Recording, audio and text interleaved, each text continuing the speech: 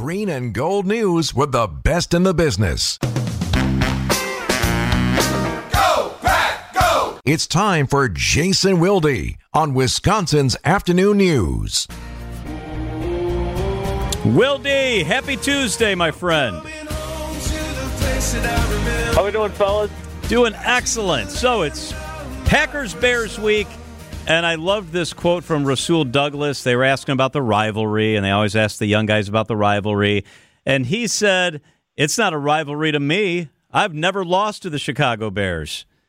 Do the players look at this, especially the young players, much differently, that guys who have some history in the league and guys who have been around a while? Yeah, I'm not sure there's many things in the current state of our business that frustrate me more than people tweeting out partial answers to questions that I ask that I think bring really good answers that I would like to give context and storytelling to. So I appreciate you bringing that up so I can talk about it now. Was that your question? Because that was my question. Okay. It was. And I asked him, hey, because look, I've known this for a long time, right, that as much as fans, Packers, Bears, there's not the same vitriol between players. Like Aaron Rodgers and Brian Urlacher were friends, and they loved the cat and mouse game. Now, that doesn't mean they weren't both competitive as hell against each other, but it wasn't this hatred like, say, you might have with your Chicago native neighbor who you don't even want to bother, you don't even want to borrow their rake in the fall from, right? It's not that. And now, especially, you're looking at a Bears team that has Luke Getsy as their offensive coordinator, has two of the Packers tight ends from last year, Robert Tonyan and Mercedes Lewis on the roster. And Rasul said, Mercedes is one of my good friends. So that was what kind of prompted me to say to him, can you pull back the curtain a little bit? Because I think there's a lot of fans that think this rivalry is a big deal. And I'll tell you this, there were coaches, Mike Sherman, Mike McCarthy, who would show videos about the history of this rivalry. Matt LaFleur doesn't do that. It's a division game. That's what it is. But I thought the part that Rasul said that I really thought was outstanding was when he used the analogy of, he said, look, this is like you're my best friend, and you don't like somebody. I don't know why you don't like them, and I don't care why you don't like them. I just can't like that person because you're my best friend and you don't like them.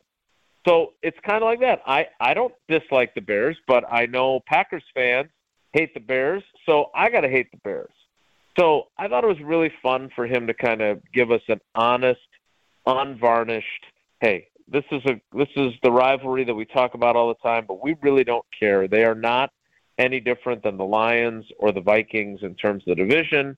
And beyond that, it's a game that we want to win because we want to get off to a great start, but it's not because it's the Bears and it's the 207th meeting or whatever it's going to be that we're motivated to win. Yeah, Wilde, I think you bring up an interesting point because the Packers have, quite frankly, gotten their butts kicked to begin the season the last 2 years. And I don't know, maybe it was a product of not playing regular frontline starters in the preseason.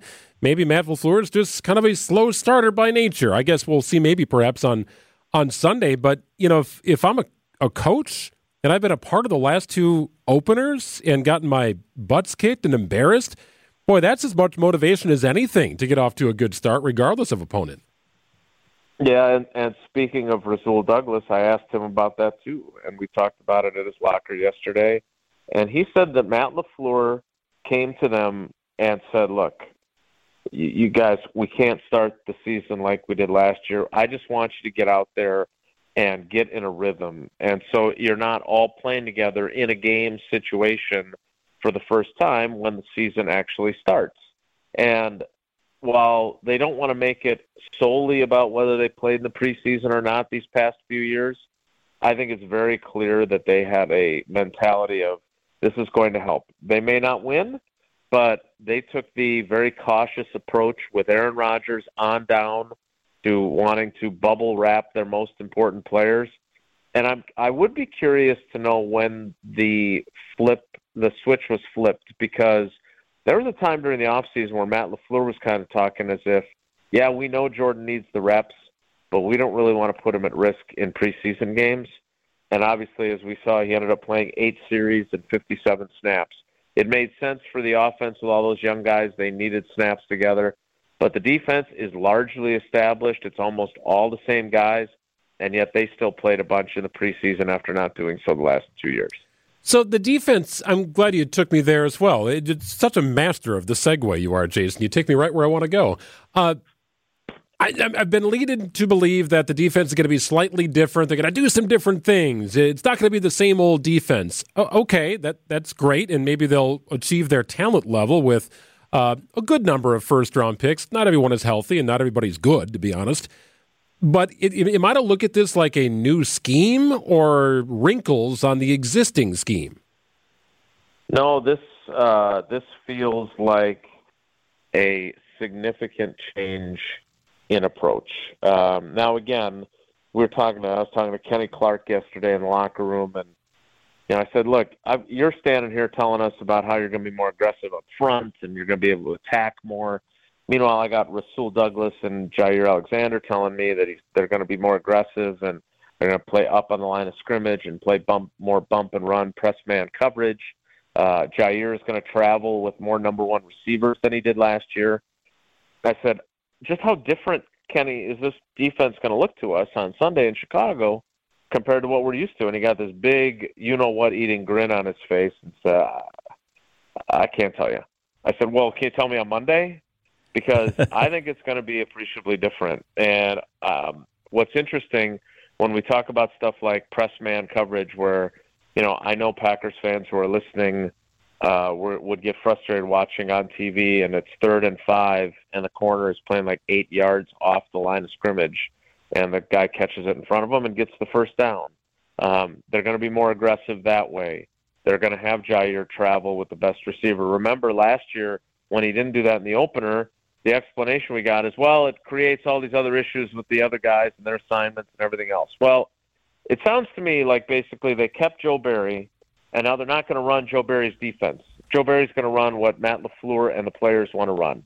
I'm eager to see how that plays out. He is ESPN Milwaukee's Jason Wilde. Jason, thank you, buddy. We'll talk to you tomorrow. Sounds good, fellas. Take care. Be good.